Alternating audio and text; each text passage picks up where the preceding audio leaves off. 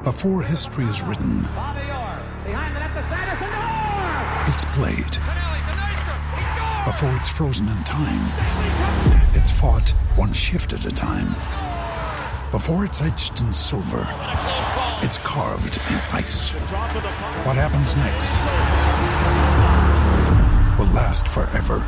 The Stanley Cup Final on ABC and ESPN Plus begins Saturday. Thanks for choosing this free Anfield Index podcast. If you'd prefer to listen to this or any of our other shows without adverts, then now's the time to check out Anfield Index Pro. With AI Pro, you can supercharge your entire listening experience. You'll not only get all of our podcasts without the ads, but you'll have them far faster with our Quick Publish feature available exclusively for subscribers. AI Pro also puts you in the heart of our sound studio, with an option to listen to many of our shows live and interact with the podcasters in real time as the shows are recording. Upgrading couldn't be easier. AI Pro is available on all popular podcast platforms, and we have our own apps for Apple and Android. Just head on over to AnfieldIndexPro.com and get started today. Hello everybody and welcome to the latest Anfield Index Under Pressure podcast.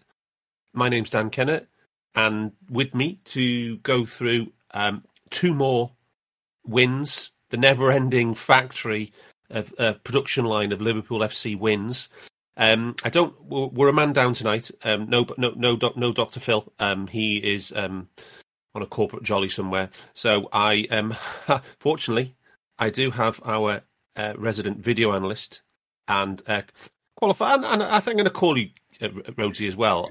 One half of our data collection duo, because it is true. I've been this season. Yeah. And for anyone who hasn't seen it, Si's posted a video of the pressing chains leading to shots this season. There's some very interesting ones in there. Yeah. There's some that are only like 2 or 3 long, but then there's some that are quite counter-pressing, and there's some that lead to goals, and it's definitely worth a watch. 26 goals in total, I think. 26 shots. Yeah, it's a good one to watch with a nice cold beer or something, isn't it? It is. But so that's in the Under Pressure chat, and we'll be tweeting it from the account later. So yes, that is good. So thanks to Rosie for putting that together. And I do have, luckily this week he is back. It's Mr. Simon Brundish, our resident sports scientist, our most practiced sports scientist. Evening, boys. We good. As Phil said, the best contact book of the sports scientists. Yeah, that's what you get. This is what you get, a contact book by doing actual work, not sitting in the tower. Isn't that right, Si? Yeah, reading. Yeah, tapping away on a keyboard, writing a thesis or something, or marking. They don't do that. They sit reading most of the time. There's a big circle jerk of research that they all there's like 12 of them that's from different unis that sit around doing little tests and then publishing each other and getting each other named as publishers. It's a virtuous circle. So they can increase their money. We know it. That's brilliant. Incidentally, does anybody know when the Champions League final? Oh, isn't it like 1st of June again? Last day of the season is May the 22nd. What's it clash with? Have you just noticed something? Yeah, we just got in the cup final yesterday. Oh well. And this is Derby Ladies, yeah? Yeah. Oh, well done, mate. Well done. That's a long gap between the semi-final and the final. It's women's football, dude. You've no idea how shitty it is. Oh, wow. Okay. And that's one for a different podcast. But on this podcast, we are going to talk, firstly, about Liverpool 2, Norwich 1 in the 5th round of the FA Cup. I'm guessing, Si, the biggest story about this match was the rotation. 10 changes. Gotta love this level of rotation. It's tremendous. At this point in the season, this is Klopp. He's only ever had. I don't even know if it's level of availability, because that's not true. But he's only ever utilised the squad this way in 18-19 this period before, but we weren't so heavily involved in the cups at this stage either. So it looks it's even more accentuated because of the extra games we've got. I love it, and it seems to be keeping more lads in form because they've got more opportunity to play. Yeah. So the only player who was there from the previous game against Chelsea was Hendo. He was back in the sixth role. But do you want to whiz through some of the other noteworthy rotations, say? So Trent got the night off, obviously. Yeah, sorry. The fullbacks obviously got. Well, we rotated throughout the season, throughout the whole team, really, didn't we? It was just Hendo that got the.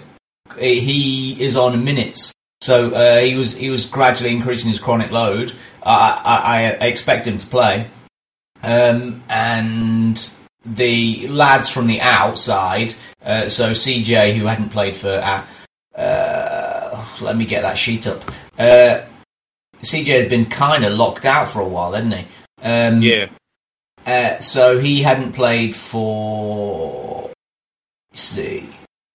He played the last two midweek games with played once in 3 weeks, and then it's that level of rotation. He's finally kind of getting himself in, and then Ox came out of nowhere as well, didn't he? Yeah, played like full 95.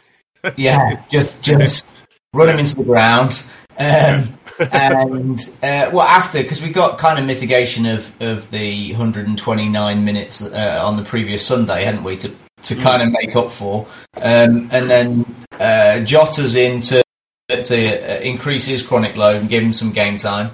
Try and find him a little bit of rhythm, which he seems to be off a little bit at the moment. And then the two Mickey Mouse Cup lads come straight in, don't they? Because they had their places taken as we get further and further into the competition, and Divvy and Taki were back at it.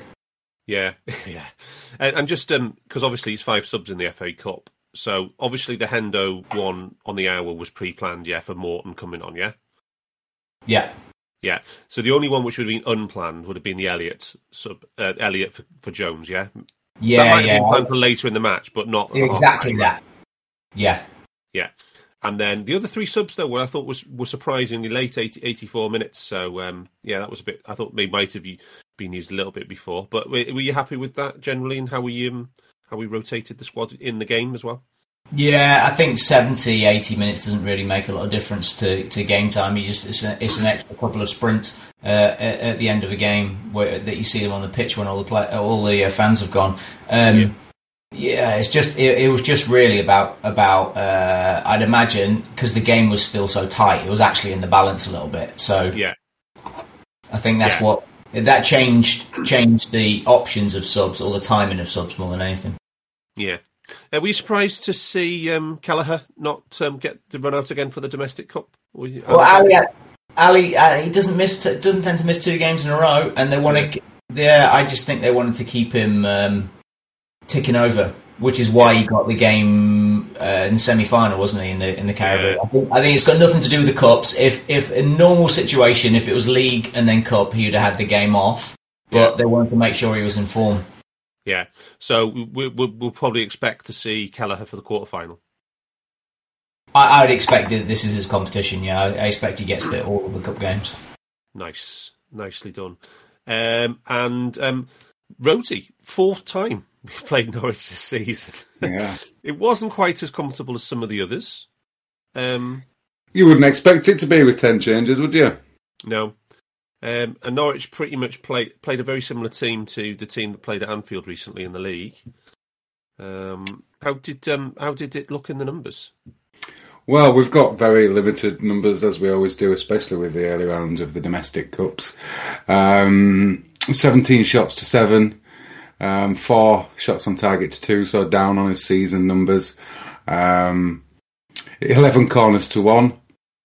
We did score from 1. It wasn't quite an assist for Robbo, but the second Minamino goal comes from a corner. 2 big chances to 1. I'm not sure, looking at the Y-Scout XG values, which ones. It's Minamino, the first goal, definitely, you would agree with. But then the highest value on the XG model other than that one, is 0.18, the Oxlade-Chamberlain shot, and then 0.16 for the Jota header in the second half. Isn't it going to be the Pookie chance? Yeah, no, that's for them. I mean, we had two as well, but I'm not sure which two.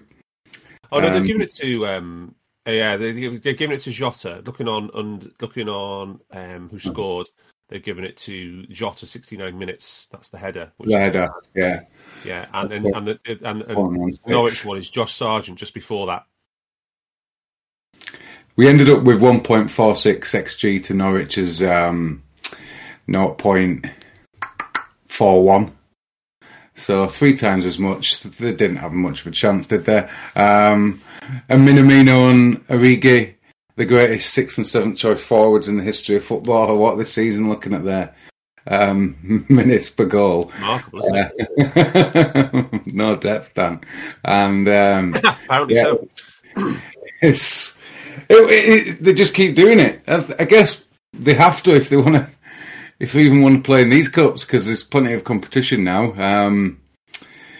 We created 0.91 of their XG down the left, only 0.22 down the right, and then the rest down the middle. And we barely conceded any anyway. Just their big chance came from the right. So yeah, not much stats. It's a game that I think we probably will forget, although that Minamino second goal was quite the strike. He added, interestingly, on the Wisecout post-shot XG, it went from a 0.12 chance to a 0.62 chance. Oh, so that is wow. Both of his goals added value to the shot post-shot. So yeah, very impressive. Yeah, he is. He's just a good finisher. He really is a neat and tidy finisher. And they always say that is the hardest skill in football is putting the ball in the back of the net. But aye, so Si, it was. We're not going to spend too long on this game. I mean, I guess the main talking point is Minamino. Is probably his most influential game for Liverpool. Fair comment, Si? Probably. I'm the wrong person to talk about these things because he only has influential games in the Mickey Mouse Cups, and I don't take any notice of them. I barely even watch.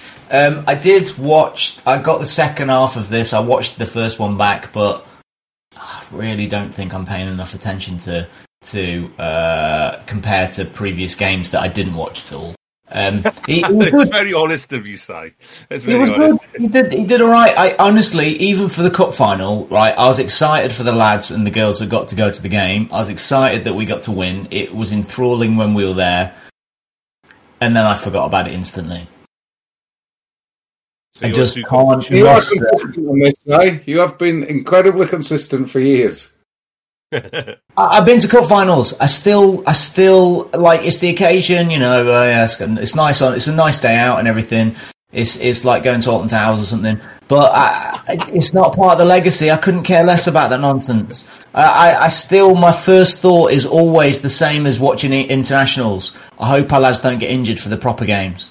And so that's not, you know, it's not a fair way to objectively analyse these lads in these performances. That if you look at you were just mentioning the minutes, the goals and assists for them this season, and their ridiculous numbers, which they are ridiculous numbers. We've got 5 lads with scoring a goal or assist less than every 100 minutes, or better than every 100 minutes. Yeah, which is absurd, absolutely absurd. Yeah. But that being said, we had 1 last season. 2 things. Can you name the 5? This season? This season, 5 lads under 100 minutes. Origi and Minamino. Yeah. Salah. Yeah. Jota Mane. No, not Mane. Firmino. Not Jota either. Bobby. No. Is Jota not in there either? Not Bobby's either. Bobby's at 102. Okay. Diogo is in there. Diogo's at 91. So we got Diogo, Divi, and Taki. Mo is number 4. Bobby's at 102, so not him. Mane's 123. It's not something like Kai Gordon, is it? And Cade Gordon at 95. We're keeping the Gordon stats already. I love it. And then last season we didn't have any under 100 minutes, apart from one lad, and you talking him up about how influential he's been. It's Taki. Really? Because he plays in Mickey Mouse Cups, and teams that are in Mickey Mouse Cups are rubbish. And we just had more games to play this season because we had much better draws. We had Man City draws this season, which has been tremendous. Not quite, but like City, and always get the team that isn't in the Premier League. And we've had much better chance to do that this season. And then Norwich, as if Norwich care about the bloody FA Cup. They're just so trying desperately to stay up or something. So we've got lots of opportunities for these lads to score. It's fun, great. Let's move on. Yeah. Just on Minamino then, Rosie. I mean, you can talk about. Is he? We talk about how much data do you need to evaluate somebody as a finisher? Are they a good finisher? Are they just hot? Is there a lot of luck involved in in their numbers and stuff like that? So you look at Liverpool now. He's got 13 goals overall for us now. 50 in only 56 shots. So he's got a 23% shot conversion. Now, normally, Rosie, we'd say that's too hot, isn't it? That's going to come down. Yeah, anything above 1 in 5, you say, is a bit hot and tends to regress.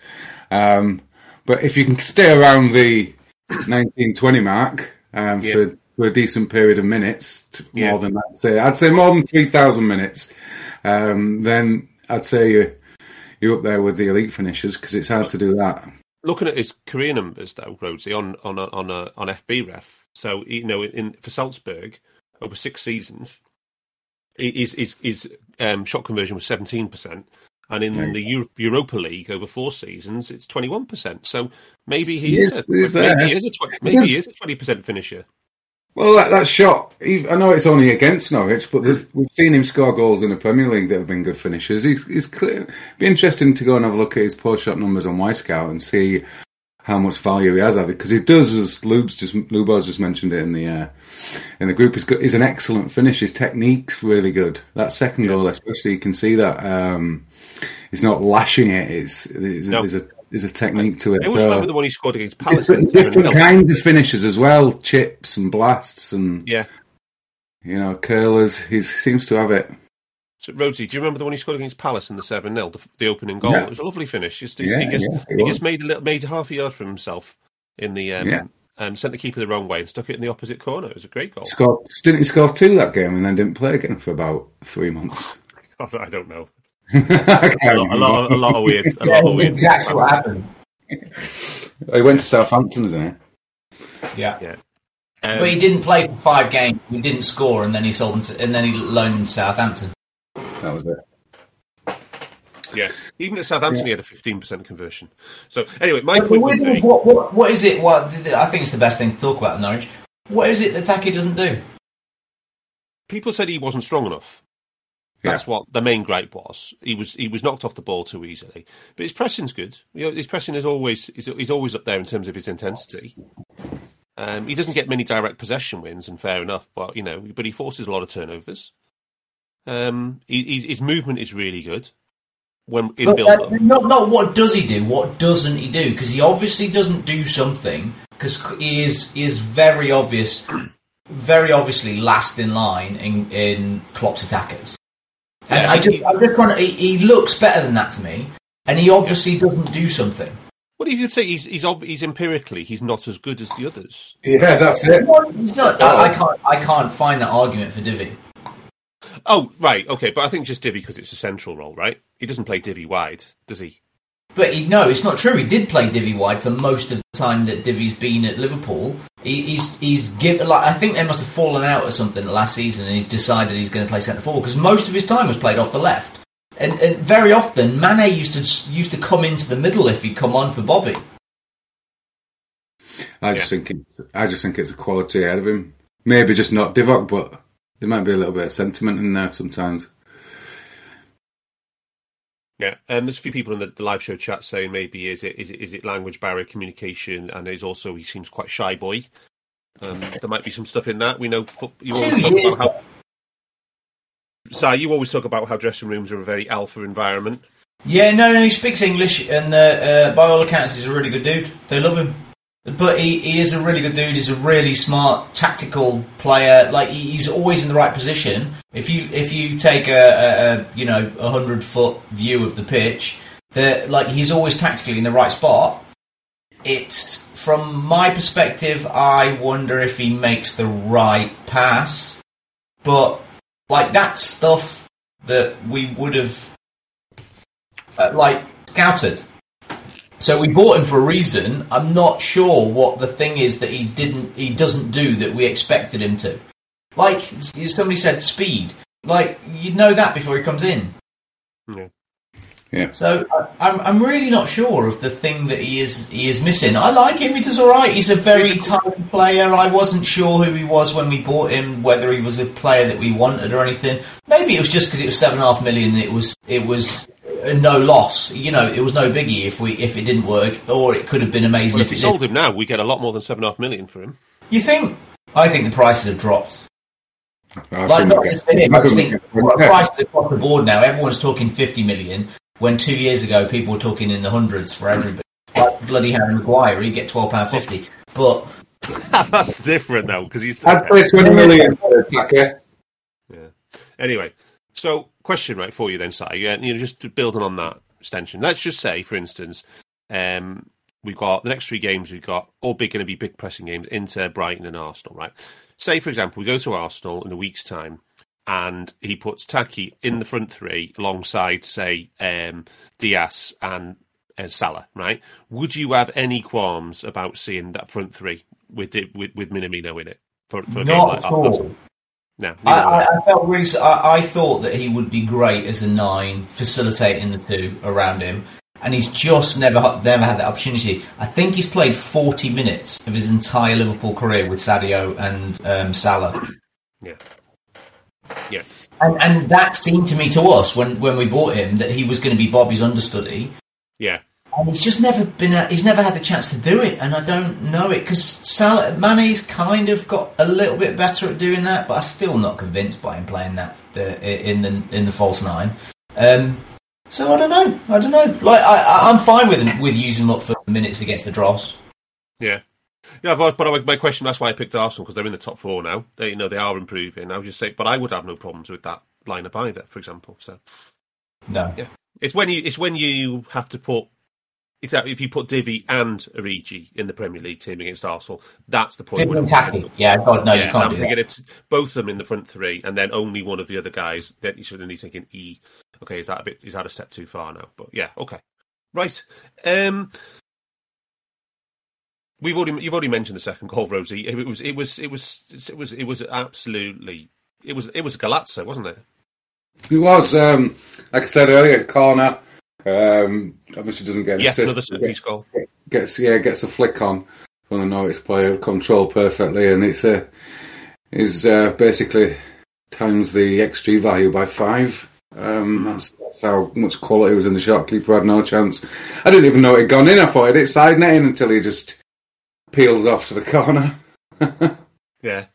Just one thing I wanted to ask you about, Rosie, because we early in the year after the Chelsea game, we did a bit about freaky long range goals going in, low percentage efforts. Yeah. And I said, well, I don't think we'll score another one for the rest. We'll concede another one for the rest of the season. And then Norwich do it to us twice in 2 games at Anfield, right?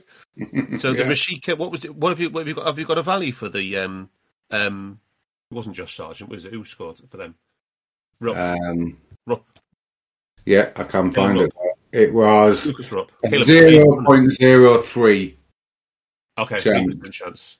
And the was Rashika turned into a 0.3. It was turned into a big chance, not 0.29 on the post shot. So a tough one to save. The Rupp chance, the Rupp goal. Where did he stick it? I can't remember that. I thought it was impossible to save. It was a big deflection. He was going the opposite side. I thought so. Are we talking about the Rashika goal in the league a few weeks back? Because that was a deflection as well. No. Yeah, deflection. Oh, so this was deflected as well. Okay. Yeah. Fair enough. I must have missed that. 0.03. Yeah. I wasn't sure it got a deflection side, but either way. I told you paid more attention than me. Yeah, Rashika's was a 2% chance as well, but that was massive deflection, wasn't it, off somebody? Yeah. Was it off Matip? But also, I think we'll come on to it during the West Ham game. We have gone a portion of big chances now without conceding. So yeah. It's just because we'll come on to it in a minute with the West Ham game, but the distribution of our goals conceded versus our XG is bizarre this season, because it must be now about 8 goals, which are about 3% chances or less, and the opposition continue to miss big ones against us, Rosie. It's just really, really nuts. The randomness of finishing. Yes.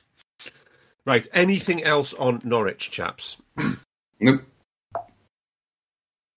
Right, so now West Ham. Before we actually start talking about the game, I want to talk about the day before the West Ham game, because I logged onto Twitter and there was a meltdown going on. I wondered what was going on first. Everybody was just crying about stuff, and it turns out Klopp had said, being quite forthcoming, I think, in his press conference about injuries, and there was rumours that Keita was injured again. Obviously, Firmino and Thiago were injured. And then Jones was out, and somebody else was out as well. Was it? No, it wasn't Jota. Who was it? Can you remember, Rosie? There was Matip. Matip was ill as well. And then Keita ends up starting the match, and Jones ends up coming in as sub. And now we hear today that Firmino, Matip, and Thiago were all back in training. So what was going on there, Si? Was Klopp just unusually candid for once? Yeah, maybe. Who knows? Like, it's impossible to listen to him. Don't trust that word he says from when he talks about injuries. I'm not sure if he's being deliberately evasive, or he doesn't want to tell anybody, or he just doesn't pay enough attention, or that sounds bad.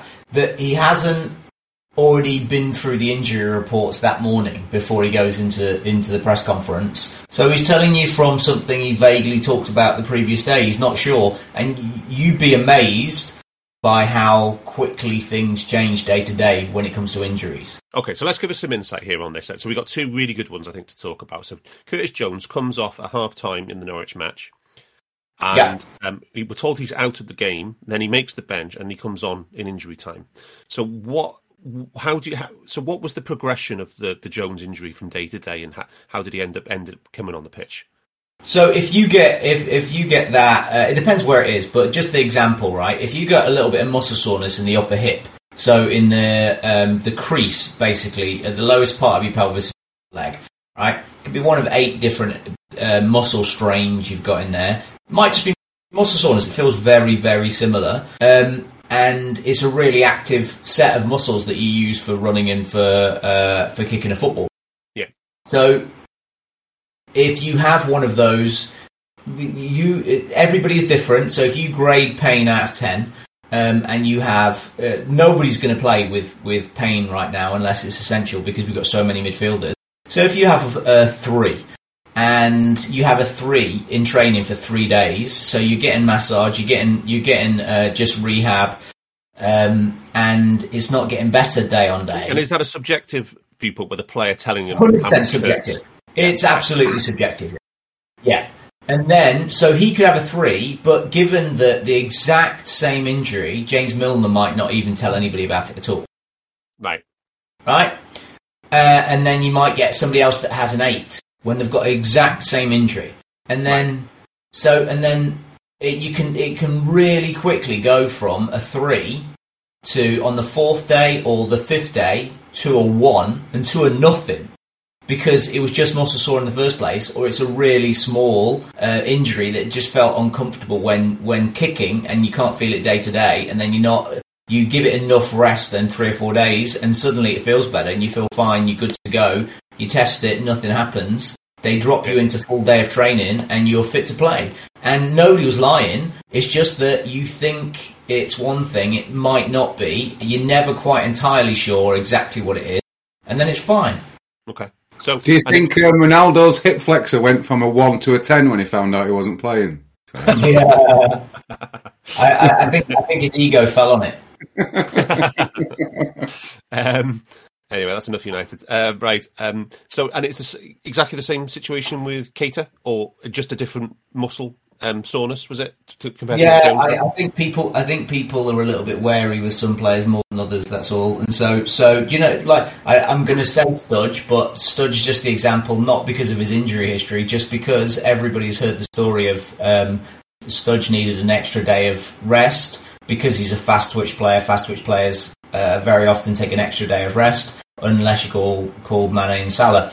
And Keita falls into that bracket, and so they just were a little bit careful with him, and he was fine. That's all. Yeah, it's mad. And then he ends up starting the game. So, well, a lot of times it's just been read into by the press. That's all. They might have seen who was in training one day and go, "Oh, right, so he's missed training. That means he's injured because it's a certain player." When it was planned all along. Okay. And let's say at this point in the season, do you know we talked 3 weeks ago about how accurate the fatigue index was because there was no training, right? We went through a period of 2 weeks where there was lots of training. Now we're back to a period where everyone's balls out, playing every 3.5 days, right? So over the course of this block of games, the training sessions that each player is going to miss, alongside the game time that they've got and are going to miss, is all planned out already. So let's say next Wednesday somebody is going to play, but then somebody's not going to train for the 2 days before that to mitigate load. It's already planned out, and there are going to be players that miss training deliberately. Yeah. And the press won't just know about that. They'll just think, oh, so-and-so's got a knock. Yeah. Yeah, exactly. They just think they've got a knock, yeah. Okay, so let's talk about the lineup then, Si. Obviously, another 9 changes from the Norwich game, but only 2 changes from the cup final. So Alisson was back, and it was Konate in for Matip, who had a cold or something like that, I believe, not COVID. Upper respiratory thing, and then that's the first team other than Thiago, obviously. But you can kind of interchange for your most expensive midfielder, and then it's Jota and Diaz, isn't it? That's the discussion. Is you playing Jota or Diaz or Mane possibly? Yeah. Or Mo. Is Mo actually going to have to be rotated at some point? Nah. No, at all. I don't think anybody's going to. I don't think any of the front three need rotating out of games at all. I think they can. I'll be surprised if they're getting deliberately rotated. So you are the Mo Salah's biggest fan in the world.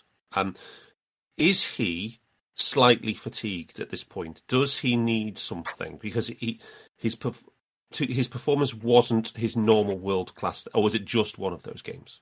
I don't think it was anything physical. He was never not in the position. He was never not making runs. He wasn't tired. You always say it's mental, the first thing to go. Your touch. I don't think there was anything wrong with his touch. He just missed. Well, he just had the as we get to the opening chance, he just had it saved. And if that had gone in, he'd probably scored 3.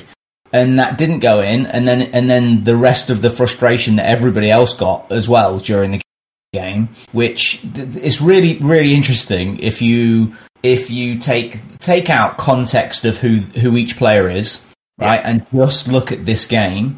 One player is being absolutely lauded, and one player is being relatively vilified, and they both had 4 block shots from stupid places. One of them created a really good chance. One of them didn't because he had a stupid shot, and like the context of the game makes such a big difference for the narrative. Mo didn't have a great game by his standards at all, and he obviously he's had it before. He got visibly frustrated. But if you actually, I was upset. It's not the right word. I was a little bit worried by the middle of the second half. But on watching the game back, I see why he was frustrated, because he made 4 really good runs where he should have been put in, and he didn't get he didn't get passed to. So I think what happened was, well, I'm just going to do it on my own then. Yeah. So just one of those days. There are reasons behind this stuff, and I don't think it's got anything to do with fatigue, is what I'm saying. Okay, good. Good. That's put my mind at rest. I just wanted to, because we did that ridiculous stat where he played during AFCON, wasn't it? Didn't he play over 1,000 minutes in a 7-match tournament? Yeah, not quite, but it was an absurd amount. I don't have that right in front. But yeah, it was definitely over 900 minutes, wasn't it? Yeah. Yeah. Since he arrived, since he came to Liverpool, he's played nearly 1,000 minutes more than anybody else for Liverpool. Yeah, it's madness. Okay. So the outcome of that is that he is fine to play the rest of the season. Is what I'm alluding to. Yeah. Okay. Good news. And then big news for West Ham, obviously. Was no Declan Rice. First minute of the Premier League season he has missed. Talking about players who were always available, but it was Declan Rice until this game. Yeah, it's right. Like the thing that it made them do differently was really, really interesting, I thought. And I put immediately in the group, if you remember, that it's going to be interesting to see how they build, because he is the connection between the back and the front. Right. So I expected them to go long, and they increased their long ball rate by 15%. Yeah. Wow. That is a lot. And the other one to talk about, we need to mention at this point, just in terms of availability. One of our rumoured targets last summer, Jared Bowen, started his 78th consecutive match for West Ham, which has become their all-time record for league games started in a row, which is pretty remarkable, really. Since he got in the team after he signed from whoever it was it Swansea or something? And Hull. down. Sorry, Fulham. Hull. Okay. After he signed from Hull, he took a while to get into the team, but now he made 78 consecutive starts, and then I think he ends up with kind of an immediate, quite a bad looking ankle injury, unfortunately for him. I think at the end of this, but that was that's, you always say availability is the most underrated of all metrics. I think 100%. Yeah. Mo is the perfect example of that, and Suarez, what it does. So I talk about this with development of players, which is my day-to-day job. Is that availability allows more time to be coached. So it allows more availability for training, which hopefully allows more availability for game time.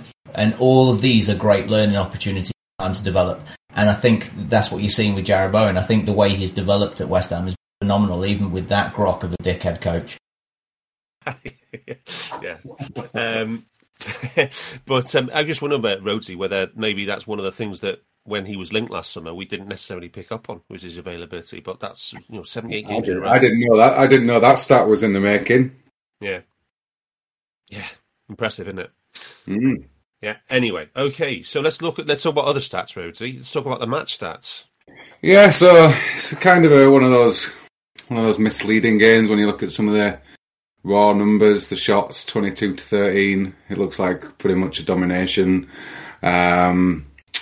33 penalty box touches to 19. You'd say that's in our big favour as well. But then only 5 shots on target to 4, so a bit wasteful.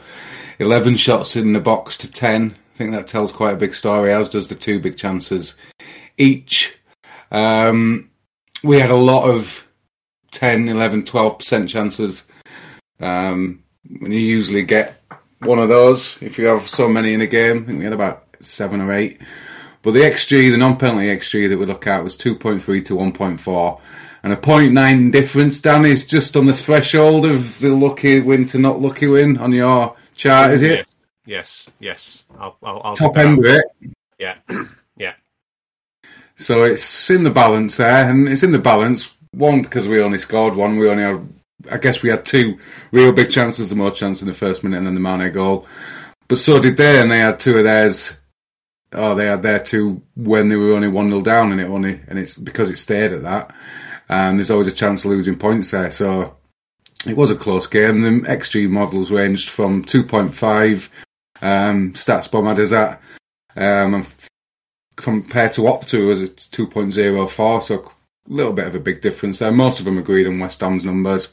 I'm not sure I wonder whether that, Rhodesy, is because a lot of our shots were in transition, and we break up, and then you say they ended about 10, 11, 12. I was just wondering whether StatsBomb likes that kind of shot more than other models do. I think definitely so. We've said that they seem to be quite advanced in terms of the amount of players they take, the type that it is, and then the players that are in front of the shot. They take that into account. And a 1xG difference is an absolutely fine number. What was the range on the West Ham? It wasn't much. 1.33 for up to and 1.52 for info goal. So not much range in theirs. It's one of those games where you have to dig a bit deeper and look for the quality chances and the game states. As I said, if we could have Salah scores that one, he might have scored 3. We did go 1-0 up with a minor chance. We didn't have much after that, but we did have lots of, bang average shots, which are 10-1 shots. Our numbers for the season are still big chances over 4 in the league, 3.82 across all comps. The non-penalty XG, we are overperforming in terms of goals, 2.38 non-penalty XG, and then 2.65 on the goals. And then our defence is also overperforming, 0.74 we're down at in terms of goals conceded, 0.96 for the XG. Cayley does have his best in terms of defence at 0.89, which is the numbers you want to see. And we're above 1.4 XG difference in all of them, all of the models, which is impressive. What you were asking me about this then was the box plot of the expected goal difference by match. I love it. In terms of the close ones, it's the perfect illustration. Yeah. So what this is this takes all the... So you look at all the wins separately from all the draws, separately from all the losses, and you look at the expected goal difference of each in the match, and then you just apply some basic distributional. You look at the median, the max, the min, and then you work out the percentiles. Now the box, which is the wider part, and then you got the whiskers, which is the bars coming out of the box at the top and the bottom. So the box is the range between the 25th and the 75th percentiles, and then the whiskers go from 0 to 25 and then 75 to 100. So what you can do with these is you can see most of the 50% of all the results are in the box range. So that's where the majority of the is condensed. And the important thing to note is that when you look at draws, so we've even had some draws where we've had an XG difference of 1 higher than the opposition in that match. Yeah. But typically a draw is between 0 and 1 XG difference. Right? When you get over 1.1 or so, it's almost exclusively wins. You've really got to be unlucky to draw a match in that situation. And then we've even had in some losses, we've even had up to about half an XG where we've had it better than the opposition and still lost. So what did you say it was the overall range for this match? Was it points? Did you say 0.6 or 0.5? 0.9 was the XG difference in this match. So that's right at the bottom of the box for the wins range. So you could say it's not a nailed on win, and it's not. So it's somewhere in between a draw and a win. So you can say it's definitely a slightly lucky win. But we're going to take it, Rosie, aren't we? Absolutely. Definitely going to take it. And again, the game state, once you get a goal ahead in the first 26 minutes, it does make a difference, especially against a side as well organised as West Ham, because they weren't giving us... teams go 1-0 up. We saw with Leeds, they went 1-0 down against us, and then they just carried on going, kept going at us, whereas West Ham were a lot more reserved than that, but then took their chance to create good chances, and they had good runs and good assists and through balls to create those chances. So, yeah, they're a good side. I don't mind for once giving Moyes a bit of credit. I thought he was an absolute one of the most overrated managers of all time when he was at Everton, especially against us. But he's proven me wrong at West Ham. Honestly, I thought it was a shocking appointment when they reappointed him, and he's proven me wrong. Same. I thought when he came back, I thought that was just an incredibly bad decision. But hey ho. I think this game in itself, tactically how they set up, I think he would never have done the things that they did against us for Everton. Nope. Like, he would never have made the choices that he did. And I genuinely thought... Even United.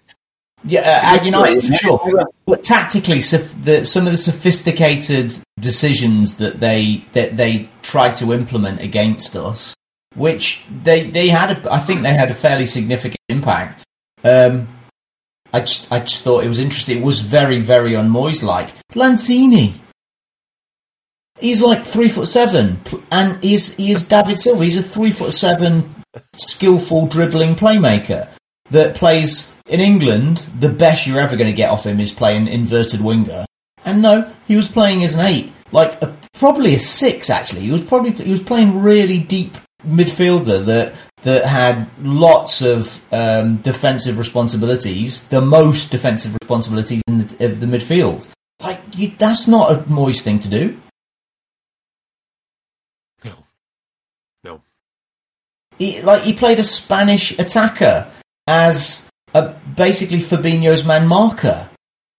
Like, instead of Souček. The way he used Souček was just, it was un-Fellaini-like.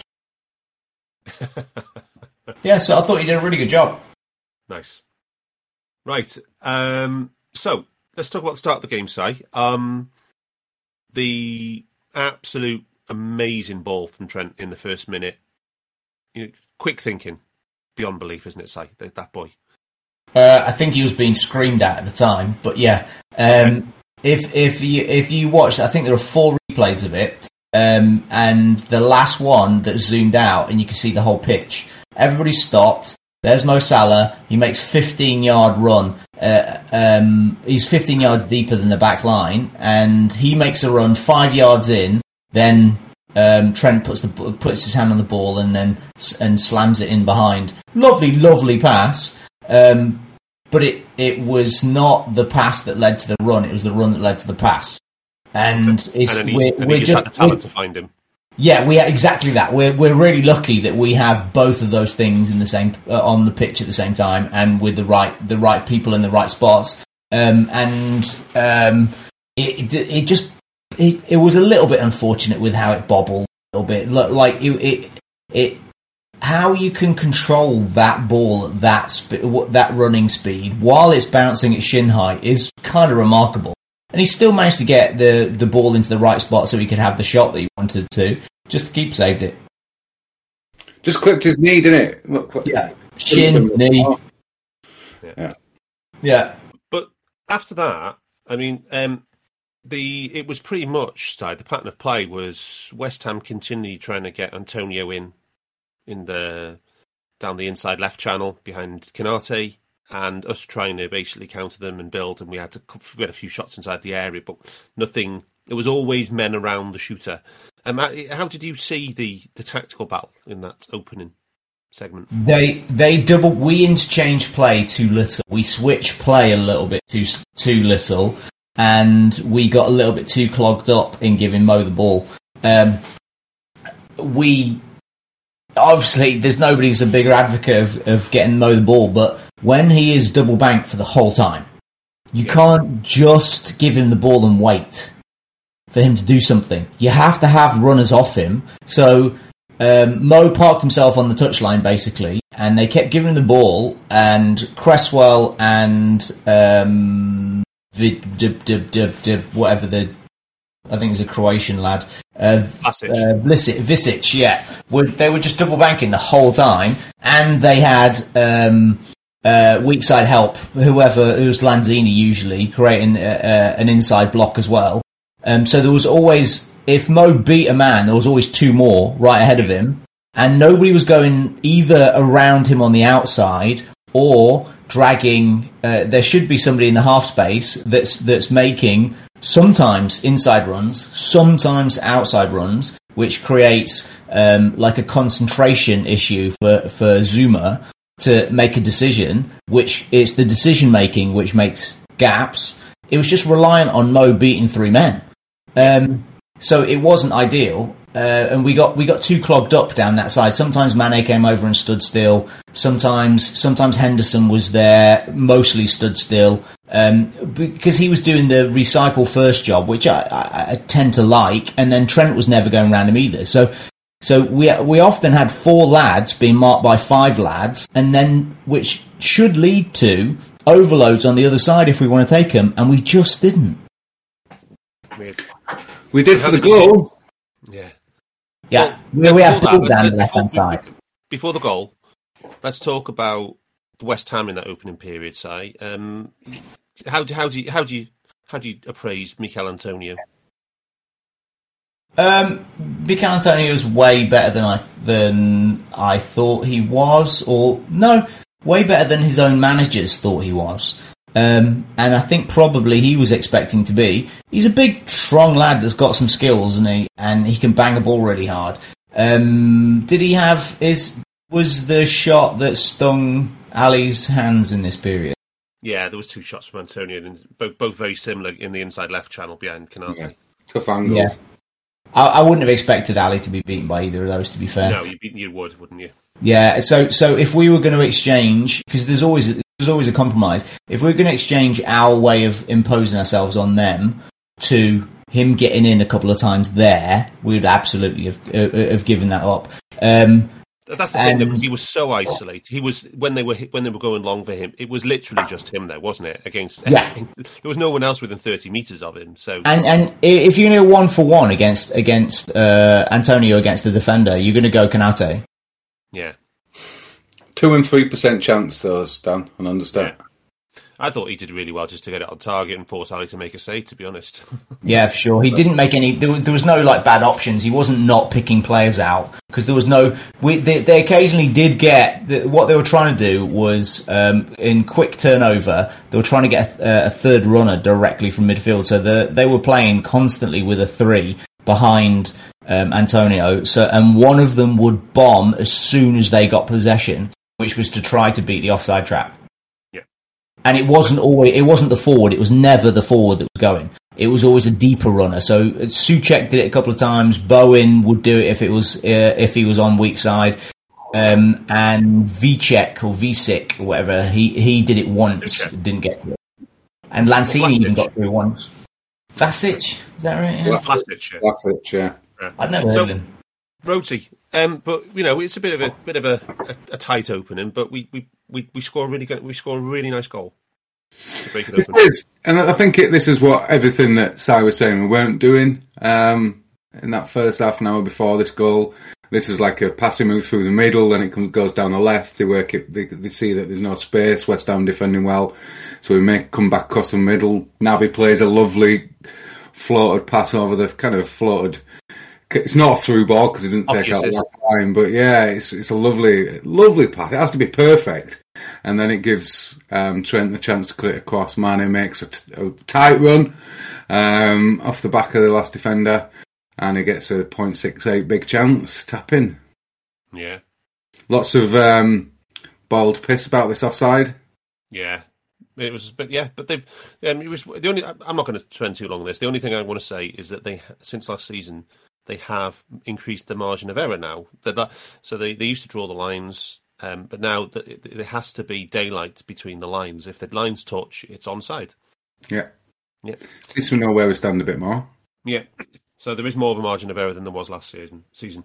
It'll be interesting to see how the automated technology works when that finally comes. Is it next season they're talking about that, Rose? Or the season? Yeah, it's either next season or halfway through it. It looks much better because it gives you the like a piece of glass goes down the line, so you can see which bits are over, as opposed to the shaded line like they have now. So it does look like it will be a little bit better, or a little bit more illustrative for the viewer. But yeah, doesn't mean you're going to use it, right? Does it? Do we know if the Premier League are taking it next season, or is it going to be piloted somewhere else? Si's more likely to know, but I thought it was halfway through the season. Someone else probably knows in the chat. Okay. Okay. I didn't think it was offside. It was a shot, and I actually thought it was brilliant from Mane. If you zoom back 5 seconds, he was offside, and he and Bobby, to be fair, have a propensity for wandering back, and he didn't. He looked back. He took like 4 really quick steps to get back on side, and then he anticipated that there was going to be a shot or a cross, and he dived started, he already made that move when Trent made contact with the ball, and thankfully he shanked it wide enough for Mane to hit him. So you don't think it was a deliberate pass from Trent? Oh, no, not at all. You think it was lucky assist this time? Yeah, great. Okay, all right, okay. Just not too much in the pressing in this match, Rhodesy. The moderate number, 145. The Papa chart was at the bottom of the red zone for most of the match. Possession was decent, but a lot of that was turnovers. West Ham just hoofing it long, going on a turnover ball, and picking it right deep in our own half. Got 0.2 xG from pressing on 3 shots, so it's quite low chances there. One really nice one was the one in the second half for Naby Keita presses Souček, I think, and it ends at the Diaz one. I thought that was in, Rhodesy. The Diaz one where he shakes up and inside the far post. So did I. Yeah, and it was just wide, but that was the best one from press. But that was only a 9% chance. So, but the only thing I wanted to say on the pressing stories was that there was a very controlled press from us in midfield, particularly from Henderson and Keita, Rhodesy. The two of them together working well and very disciplined, Gags called it. Well, I was quite critical of Henderson in the cup final just because he had the highest volume again, but had 3 failed passes leading to short spurs. In this one, he didn't have any, did he, Dan? So there's a difference. There's your controlled press. There's your They the were the top two. Henderson 31, Keita 23.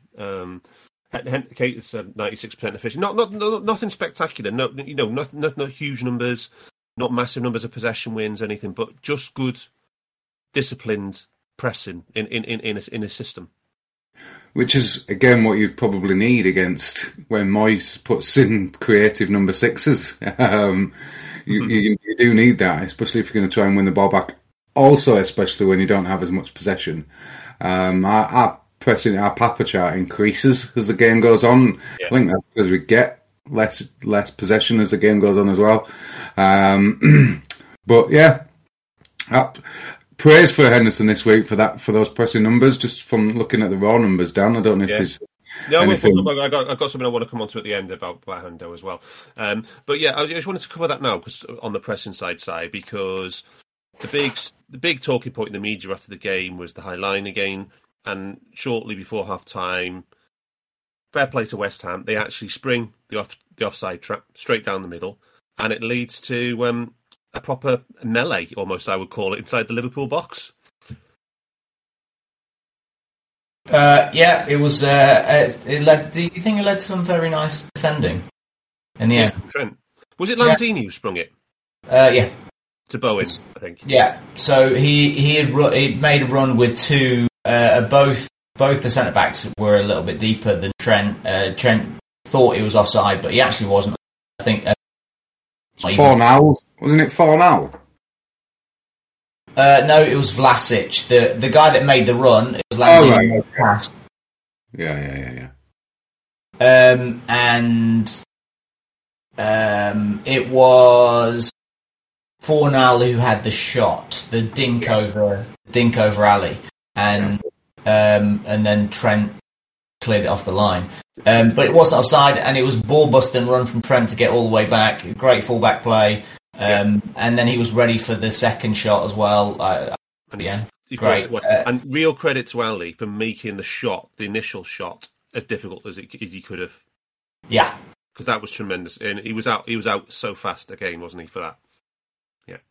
I thought. I don't know what you guys thought. In this game, it felt like Ali was brilliant outside of the box repeatedly. And I looked at the numbers, and he wasn't like. The numbers just do not align with it. StatsBomb count how many touches, not how many touches, but how many defensive touches you have a keeper has outside the box. And supposedly he has none. And that's not how I remember it either. But he only actually had 8 touches outside the box, which is a decent amount for a keeper. But Ali's had 25 this season. Yeah. Yeah, I find that a bit odd that he had 0 sweeper actions in this match. Yeah, I thought he was a proper sweeper like 3 or 4 times. Yeah. No, he was good. But yeah, it was. But there was a legitimate. It reminded me, Rhodesy, a bit of the Palace one a few weeks back, where Palace sprung it with that run from midfield as well. Yeah, with that Elise. Yeah, is that what it was? It does that, and I guess we spoke about it. We spoke about it when we didn't concede a big chance, or we conceded like 2 out of 15 big chances, and we were saying it how good he was 1-on-1. How he makes the defenders think, how he makes himself big. He doesn't go down too early. And in this, he just stood up and said, "Oh, are you going to go past me or what?" And he tries to chip him and gets nothing on it. Yeah. Obviously, Trent plays the offside, plays it badly. Let's be honest. Just plays him on, and after Fornall's got like 10 yards ahead of him, manages to get back with like Si said, a long busting run. So yeah, how annoyed was he at the linesman? He couldn't be because it was onside, but he must have thought looking down the line when he played it. He thought it was off because he was fuming. It wasn't him that was playing him on though, Dan. It was the two big boys. I thought that was for the second one. I thought that was for the Lanzini one that came in. I thought it was Trent in this one. But either way, it's one of them and it's close. Yeah. If it was Virgil, fair enough. Yeah. Incidentally, Darth, I thought Virgil had he's not written down here, but I'm sure if it was Joe Gomez, it would have that. That Virgil made an error leading to a shot. In the first half? First half. With a terrible backheader. Yeah, it didn't go down as one. No, as I'm saying, these are so subjective. Virgil gets special. Everybody, like it's like he's not good enough. They have to invent shit.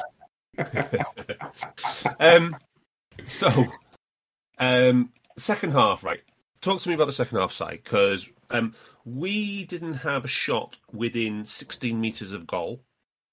West Ham, after the 47th minute, had 2 shots, both of which one of which was definitely a big chance, and another one was a block from Antonio.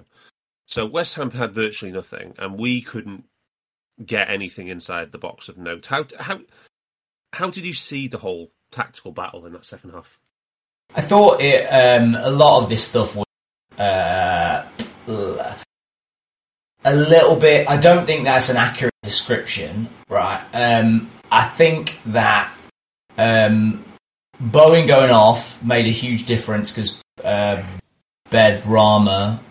Yeah, he's not great. No, it's the opposite.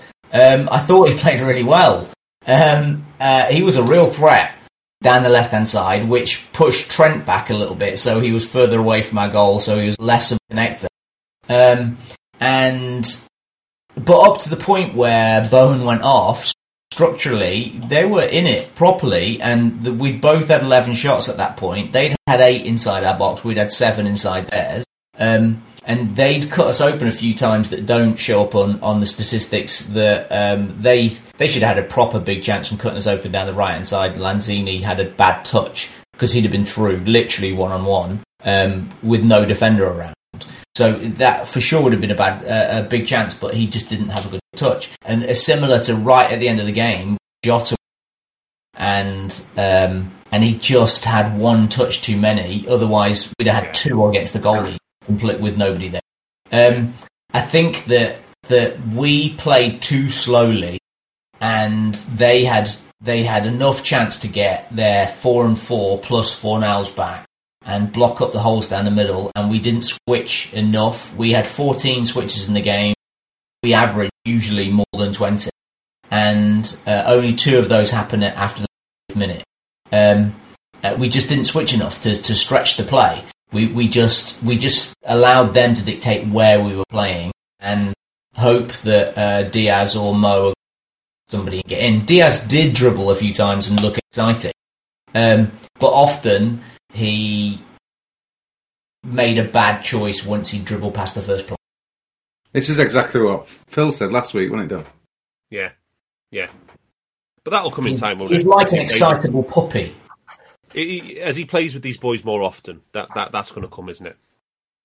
Yeah. Hopefully. He should have laid in more when he dribbled and got fouled on the edge of the box. That was quite an easy pass. That would have been a big chance and a goal, probably. Yeah. Mo tends to not miss two big chances in the game from that position. Yeah. So just like you said, just decision making generally. Yeah, and when we got two pullbacks from the hot zone, and both of them went behind three. One went behind three, and one went behind four players. It did. And so we created the right opportunities. We just made really silly passes. Yeah. Just in terms of the numbers, though, and the data here, the one thing there was very little of in this game was pressing chain. I think it's sort of emblematic of the way that West Ham play against us. The longest chain we had in the match was just 4, which is nothing. And it's all little solo things, one-on-one, and a bit, especially on their fullbacks, high up the pitch. But I thought they defended quite well one-on-one. Considering who they're up against, Diaz, Salah and Mane, I thought their defenders defended actually pretty well. I thought that they defended really well, but not one-on-one because they never had to defend one. And that's what made them good defenders. So it's much easier to defend if you've got somebody behind your shoulder, one side or the other, and which will direct which way the opponent goes. So you give them a weak side where you're going to go that they don't want to go, and maybe they can. So you give them that chance, and then you've still really got somebody to come around your shoulder to go and tackle them if they knock the ball long. So the only chance they have of going past you is by literally skilling you on and keeping the ball close and getting in, and that's just so unlikely because they've got multiple players all the time because we were so slow. We didn't create. We created really 3 transition phases in the whole game, and one was the first minute, basically it was Mo's chance. One was the one we just talked about with Diaz, where he didn't make the pass, and then one was the last minute of the game with. Yeah, I'd say the one with the Keita press leading to the Diaz shot, which came when he whistled wide of the post as well. That one, yeah. But he had lots of players in the way, didn't he? Yeah, I suppose he wasn't clearing behind the defence. No, he was. That's what I'm saying. We didn't get behind them. Yeah. Then there's the last one at the end of the game with Jota as well. Yeah, but yeah, that's a fair point. Can we talk about the midfield in this match, Si? There was a lot of praise generally for the midfield. Bit of a weird one this, because I thought we all played well. Yet there was the underlying threat of the ball over the top, but essentially that's bypassing midfield, isn't it? And against the high line. How did you think the 3 blended? Fabinho, Thiago, and Henderson. Keita. Fabinho, Keita, and Henderson. Largely, I don't know what you guys think, but I thought that they reverted to 18-19 midfield. Do nothing stupid. Yeah, that's what Gags called it. He said it was disciplined. Yeah, do nothing stupid. So one of the problems with that is that there was no runners from midfield, which left Mo to do all of the work down one side. Yeah. When very often one of the 8s is usually the creative force going past somebody there without the ball, and when Harvey's there with the and so nobody was particularly carrying the ball any big distance. Which is how we create transition moments by the 8s dribbling the ball through midfield, which commits defenders to the ball, which creates chances further up. Yeah, they had 1 dribble each, the midfield 3, 1 each.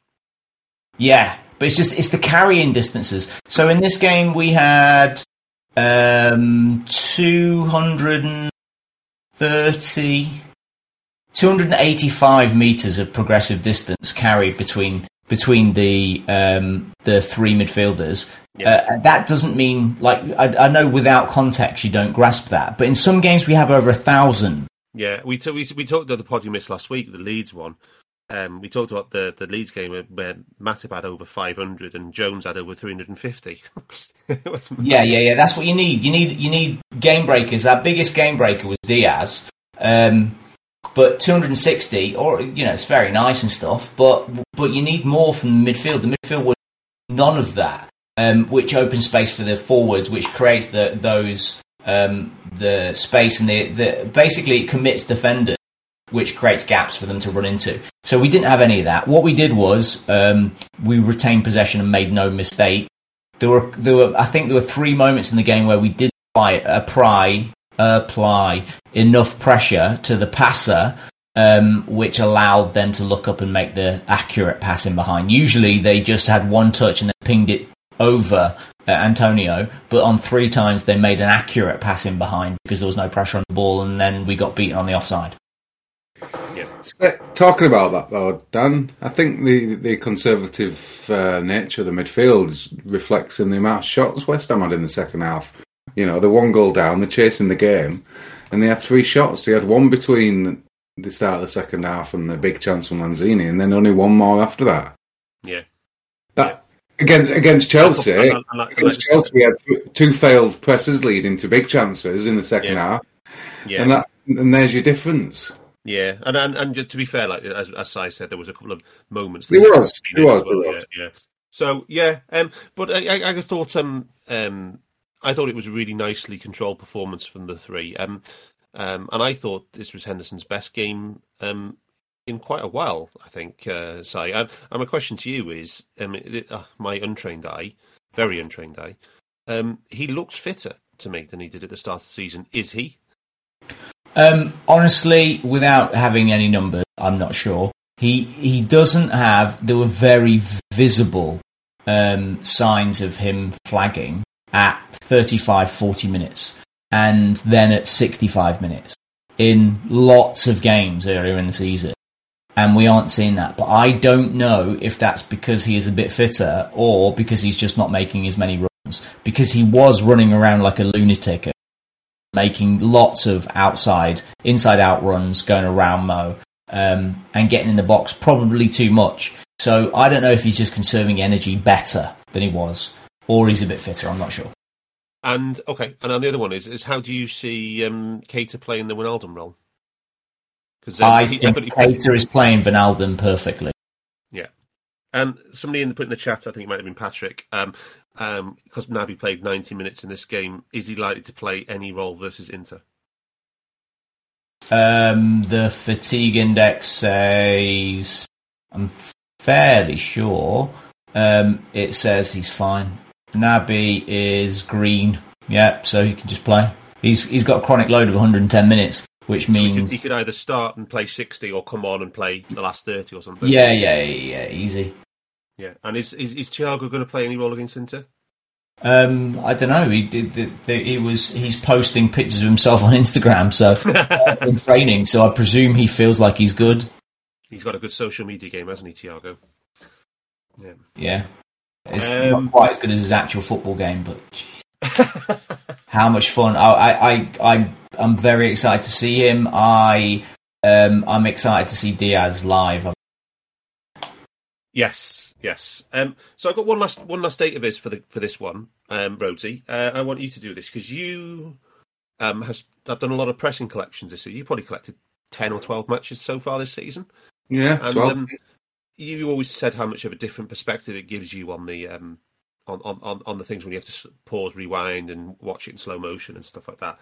So what I've got is I've gone back to the start of 2019, the title-winning season, and I've looked at taking all of Jordan Henderson's presses collected by yourself and Gags, and then put them into buckets of 100, and looked at the pressing efficiency of him per 100 presses since that period.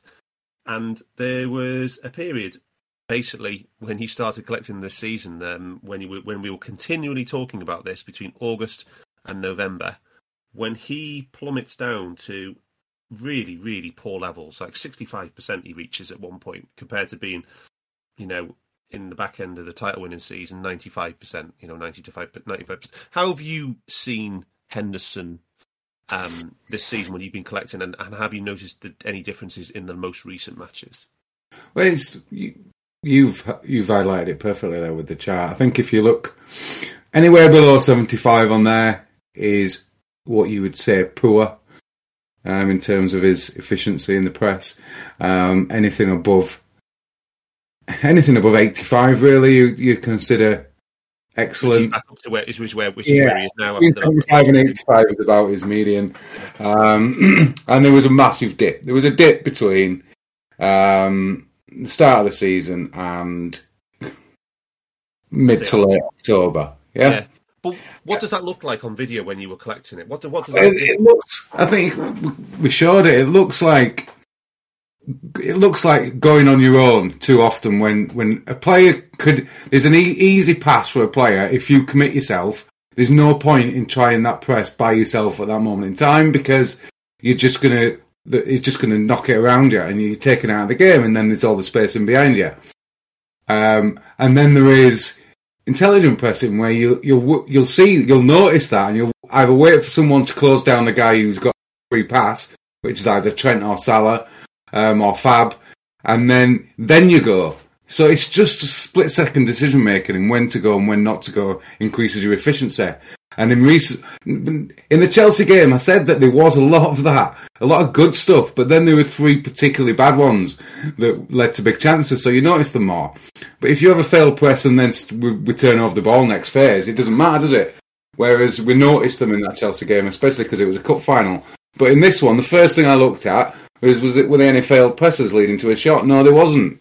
So good. And then you compare it with the other 3 midfielders because that's where your engine is in terms of controlling the middle and controlling possession, controlling retaining the ball, and that's what they did. I think one of the first ones you collected was Brentford, and you were. I remember the pod. You were absolutely you were disgusted. I think he said how naive it was, and how Well, that's what ties in with what Si just said at the start of the season. He was running around like a headless chicken at times. Yeah. As was Jota, I think, at the time when I was talking about it. But both of them have improved massively. Yeah, and that's one thing that I think Jones as well and Milner as well were really struggling in the autumn as well, weren't they, Booty? Yeah. I think it'd be nice to overlay the midfield and see players. And see who was and see which midfielders have kept up any level of consistency with their efficiency. Yeah, another thing we talked about earlier this season was when Matip was continually charging out and getting caught and beaten in the press. Yes, that's another one. Yeah. So, but that's what pleased me, say, about your comment before when I was talking about the second half and like going back to the 18-19 style of things. If that's the thing, if that's what you think you're seeing, I'm happy with that because that's when the press is at its most effective. When we're at the system is at its most formidable. Yeah, but I think that there is still. I think that midfield were a little bit under risk, a little bit too risk averse. I think we were too slow. We made 3 switches field in the whole game. Sometimes Henderson has 12. Like, I'm not saying I want Henderson to make 12 switches, but I would like Thiago to make 7. I think Thiago is he is the most risk averse while being the most progressive because he doesn't make stupid passes in the first place. Yeah, he's got the control and he's got the penetration, which is a rare. He doesn't need to force passes, and but he is so cerebral that he picks the right moment to attempt a risky pass when we already have the comfort blanket around to smother. Yeah. And what we weren't doing was making passes too early in the phase that we got lads literally mid-air running forward as the ball was turned over, and so that they lose a second and a half stopping and turning round to run back. Yeah. Any thoughts on the Henderson database which I shared, Si? Yeah, that's great. I think it's very telling. It just emphasised what Dan said before. That it's right. It looks like this season. I would love to see how the others fit within that.